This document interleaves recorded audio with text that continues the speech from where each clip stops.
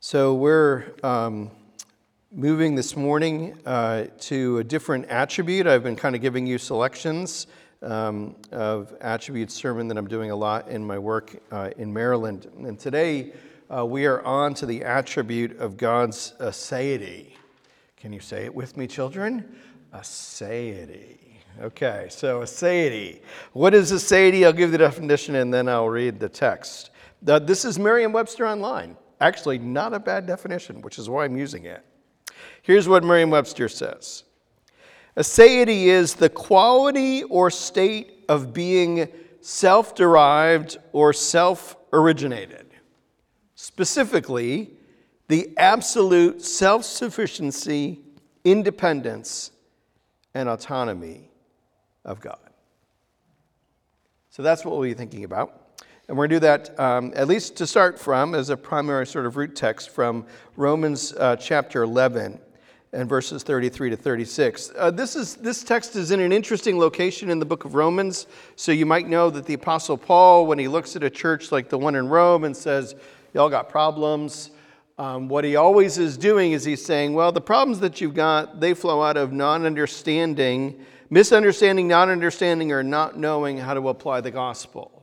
So consistently in Paul's works, what he does is he takes the first part of the books that he writes, and this is actually consistent in Hebrews and Peter and pastorals and everywhere. This is the only way that this happens in the New Testament, is that he looks at a church that's got troubles and he goes, well, let me re-preach the gospel to you, because the only kind of problems that people have, and thus churches have, are gospel problems.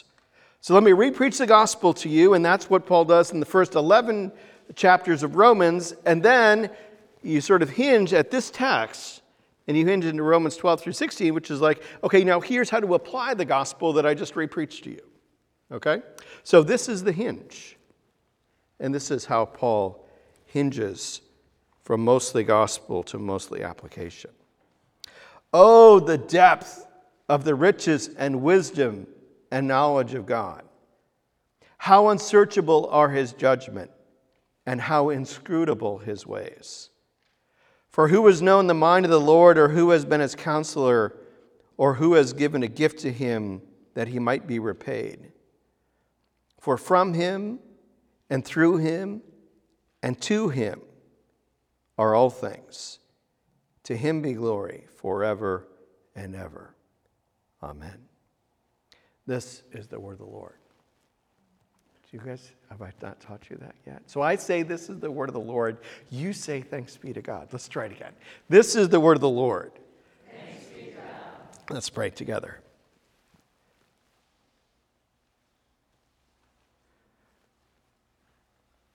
Father, sometimes when we come to an attribute like this, a part of your character that you've told us about and made extraordinarily clear, but is so unlike us.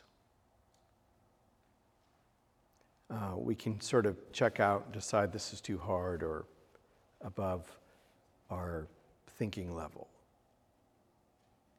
And yet we cut ourselves off from awe of you. And we cut ourselves off, for someone like me, from recognizing the temptation to grab a hold of things that are only in you, but I want for me. So help me to not shy away from this. Help us not to. That we would see how crucial it is. That we try and understand this. That we might know you as you've revealed yourself to be and be in absolute awe of you. And that we'd humble ourselves and be content just being the size of creatures. So help us, Father. In Jesus' name. Amen. So there's one word. So the title is Declare Freedom from Your Independence. Declare freedom from your independence. We're going to do a lot of thinking today about independence. God has it. We crave it. We don't have it. That wrecks our lives. And how can God change us so that our craving for independence doesn't wreck our lives. I'll say that again because it was fast. God has it, independence. We crave it, but we don't have it. But that wrecks our lives. And so how is it that God can change us so that our craving for independence doesn't wreck our lives? Why do we want independence? We think independence will give us the freedom that we crave, that will finally make us happy. We live in a country that was founded on that idea. What's the biggest holiday in America? July 4th, which we affectionately call Independence Day. Independence from tyranny in all its forms, whether from the right or the left, absolutely to be resisted. I'm down with that. But we've got to be careful to not equate that with the spiritual viewpoint of how to live thoughtfully before the face of God. Why? Well, at least as it comes for humans, independence is a lie. It's not possible for us. And it's dangerous. And as such, it's corrosive. It's the most corrosive thing, in fact, in relating to God and actually relating with other humans. Let's think about that for a second. Why would that be our yearning for independence? Why would that be corrosive? Well, with God, it jacks everything up because we're designed for a life of absolute dependence. And so our yearning for independence actually puts us at war with God. He says, you're absolutely dependent. I'm like, I think I'd like to be independent. Thank you. And that just doesn't work. What about with people? Well, with people, our independency makes us incapable of intimacy because intimacy requires mutual interdependency. And that independence prohibits. So jacks up relationship with God, jacks up relationship with others, which is why you should declare freedom from your independence. Now, we're going to work our way towards that conclusion as we make our way through Romans 11. So let's first begin to grasp God's independence. Look with me at these verses from Romans 11. Romans 11:33 begins with, oh! That's an interjection. But it's meant to stop you and arrest you and make you go, okay, hold on a second here. There's something that I'm supposed to pay attention to, right? The depth. Maybe in a previous sermon we've talked about how God has talked about as being unfathomable, that you can't get to the bottom of him. Right? Fathom was a way of measuring depth, certain knots a certain distance apart on a rope that you would drop into the sea to see how deep it was, to fathom. How many fathoms was the water? Well, God is unfathomable. The depth of what? Riches, wisdom, knowledge. That's what God has and what Paul's praising him for. How unsearchable, you can't find them out, his judgment. How inscrutable. The way I like to think about this to seek to keep myself humble is, Matt, you couldn't understand it if I tried to tell you. How inscrutable his ways. And then a couple of quotes from the Old Testament. First from Isaiah 40, verse 13, for who has known the mind of the Lord? Expected answer, no one. Who has known the mind of the Lord, or who has been his counselor? Only a fool has tried to counsel God as to what he should do, as though we were wiser than him. And then from Job 41, who has given a gift to him that he might be repaid? That somehow we, the little tiny creature, would somehow make God our debtor. Indeed, it's the exact opposite of all of that. Because verse 36, for from him, he's the source of everything. So you have to kind of take the end of this phrase and repeat it backwards to each one of these. So for from him are all things, through him are all things, to him are all things. Okay, so for from him are all things. Remember, the doctrine of creation in Scripture is that from nothing God spoke and made everything. So for from him are all things. Through him, so think Colossians 1, 16, 17, that the world this is the Matt translation, the world coheres in Christ. Hebrews 1:3, right? The world's upheld by the word of Jesus' power. So through him are all things. He upholds all things. And to him, he's the receiver. He's the rightful one to whom everything should be directed.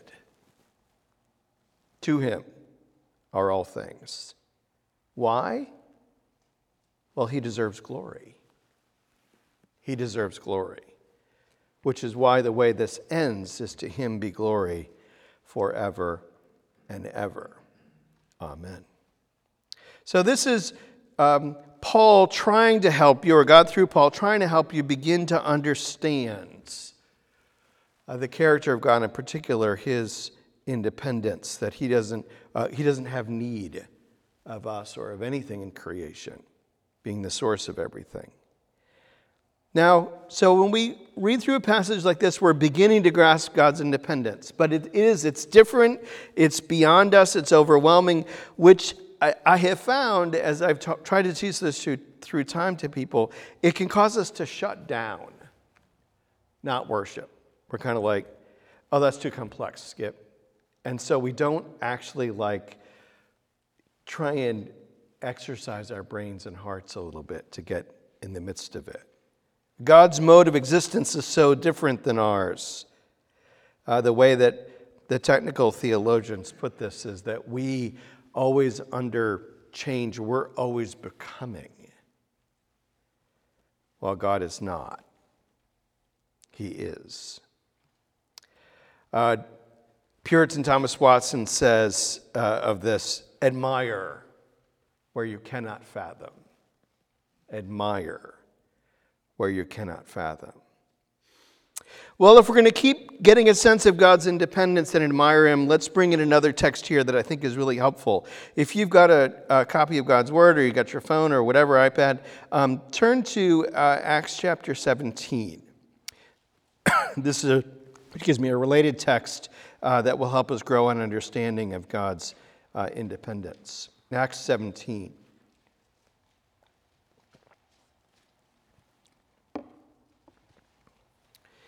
Starting in verse 24,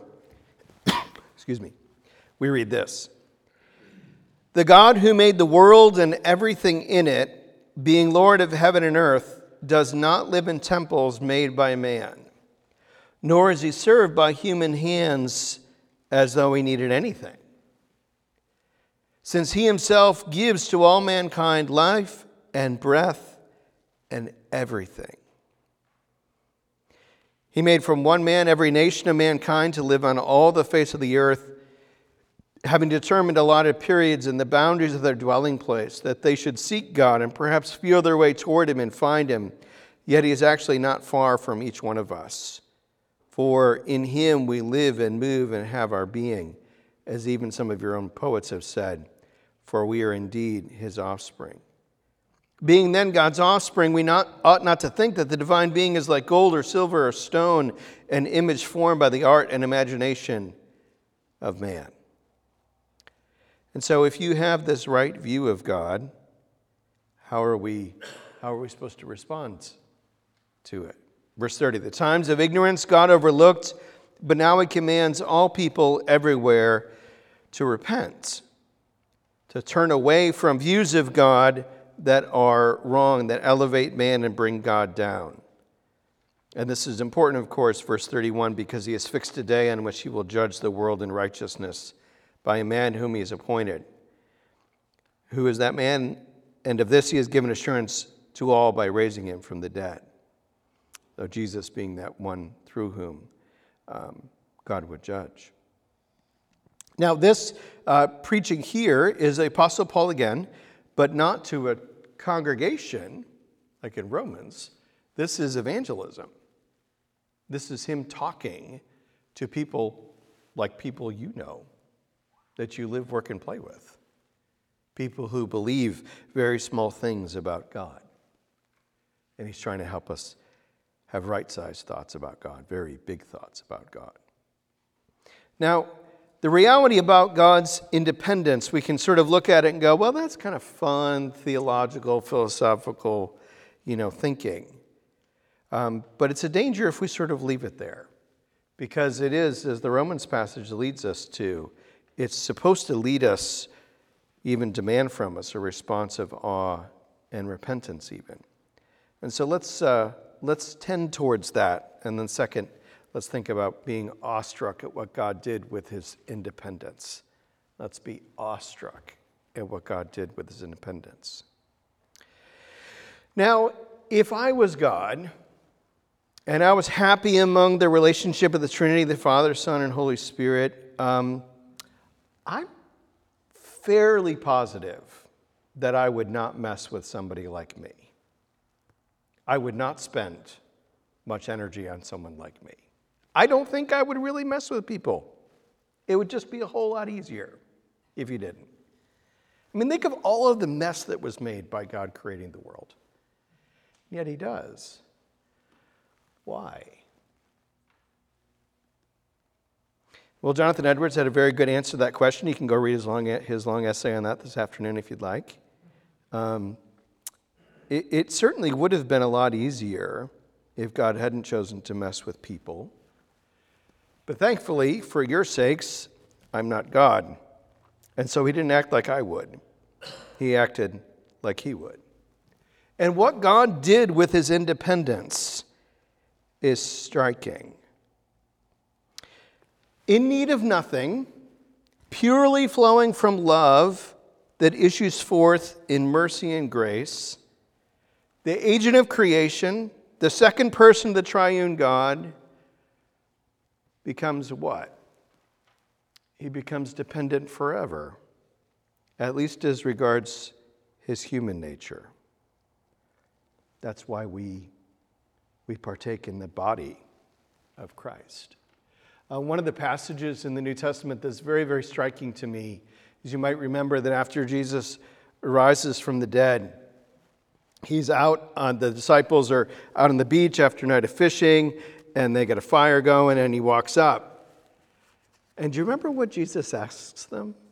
Do you remember what he asks? He's like, do you have a piece of fish? Have you ever thought of that? Why does Jesus ask, do you have a piece of fish? It's because he was hungry. He was hungry because he was in a body and he was dependent, at least as regards his human nature. And that forever for us. That's what God did with his independency. The one who not only didn't need anything, but made everything and upholds everything, the one in whom the universe coheres, what does he do? He becomes a needy baby. Why? Because we needed everything. We needed everything. 1 Corinthians 4:7 reminds us that all that we have is the gift of God, freely given out of love and grace. What God did with his independence was to love us all the way through a hard life, a very hard life, ending with a cross and a tomb. And yes, a resurrection and an ascension, but in a body dependent forever. It is in light of God being like this, and us being sinners who are full of guilt and shame and fear, it's on this basis that the gospel calls us to repent and believe. To abandon, what is repentance? Repentance is me basically saying, well, I've tried that path of independency, and it dishonors God, it really hurts other people, and it has not worked for me.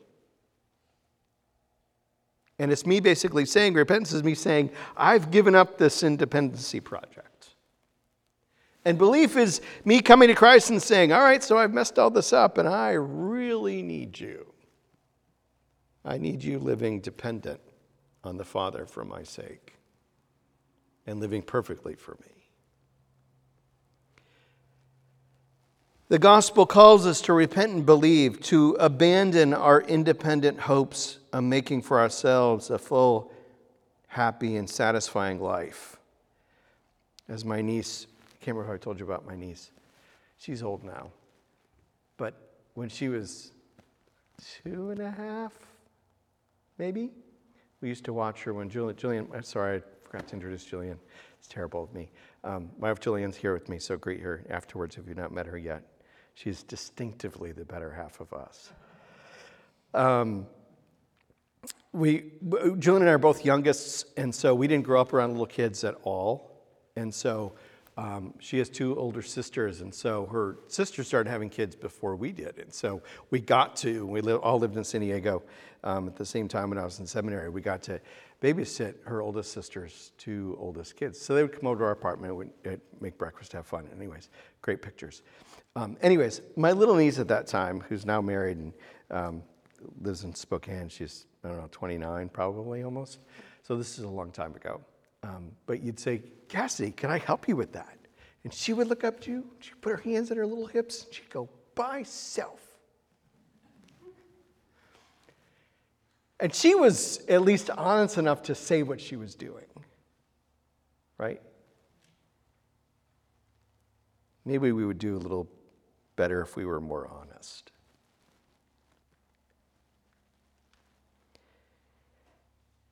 God's call to us is to depend on Him and Him alone.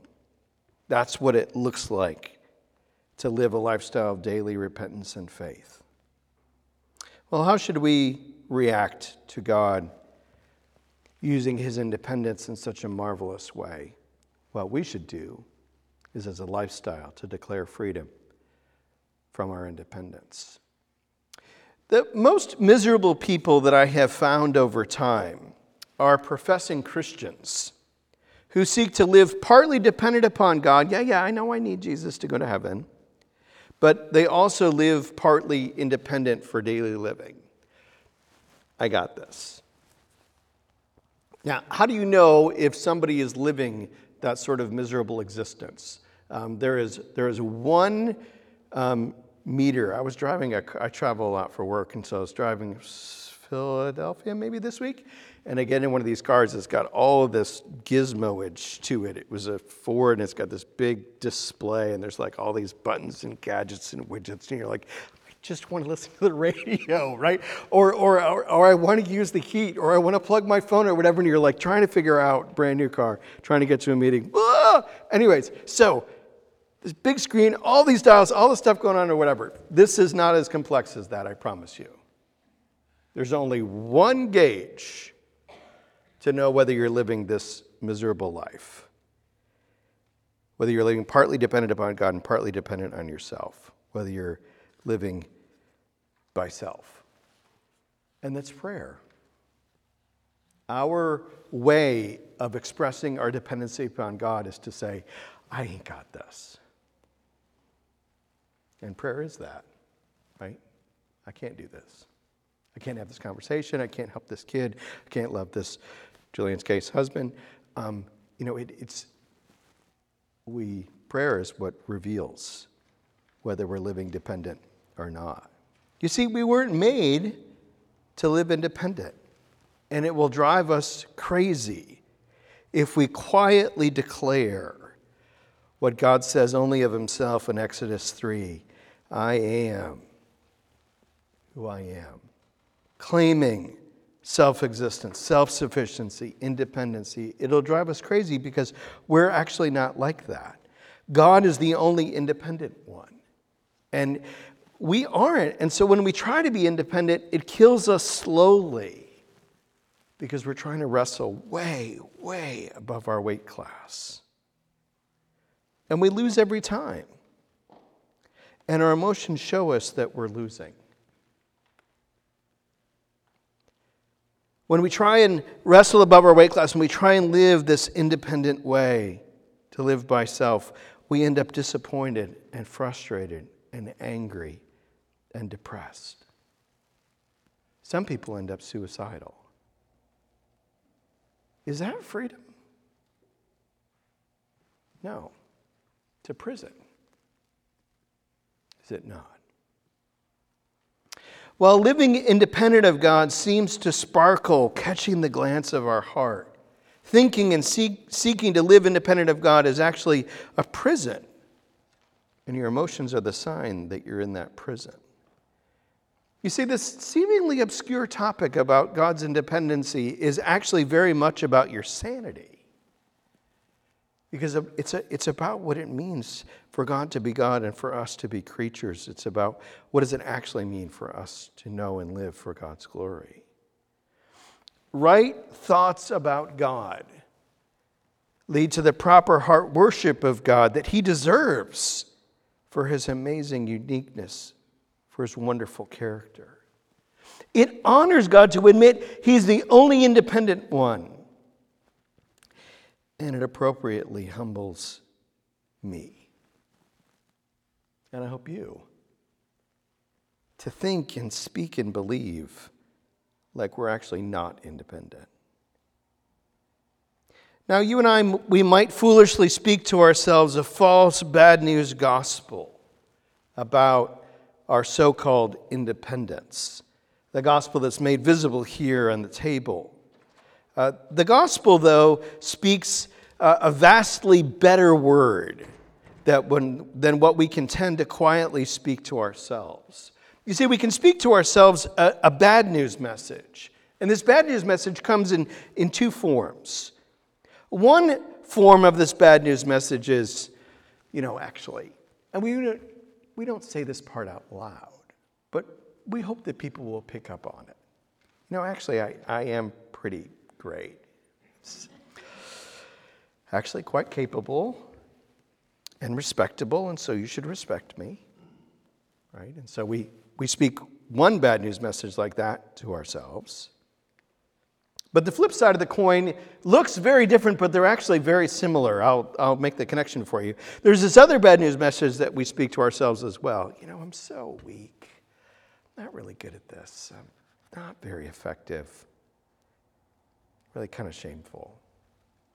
But I wish I wasn't.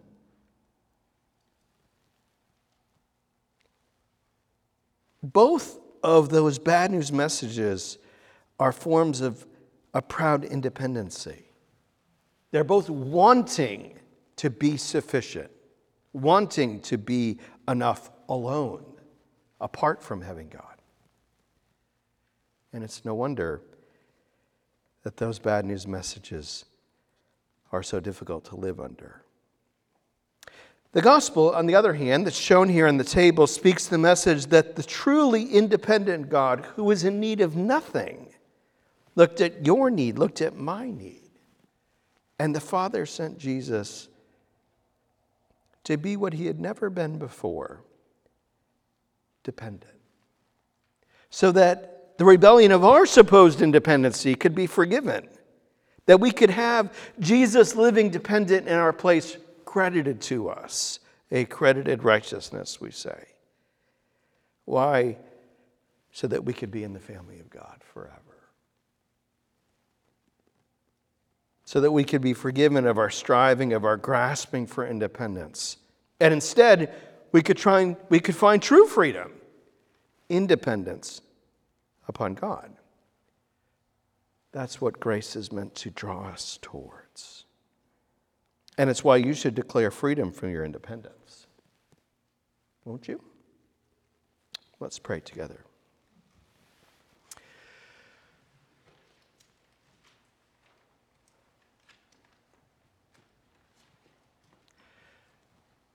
Father, you are way, way above us. That makes us uncomfortable in some ways, because it could make you hard to relate to. But I pray that for me and for all of us,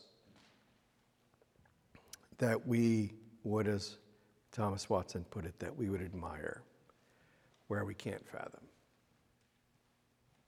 That we wouldn't proudly suppose that if we can't understand fully that it's not true, or it's not good, or it's not real. For that is to elevate us and to bring you down. And that'll kill us. So forgive us for that. Help us to see how wonderful you are, that you've revealed yourself to be to us, and help us to receive our smallness and our dependency, and to joyfully live dependent for your glory, and to enjoy it, because it's what you made us for. We pray in Jesus' name. Amen.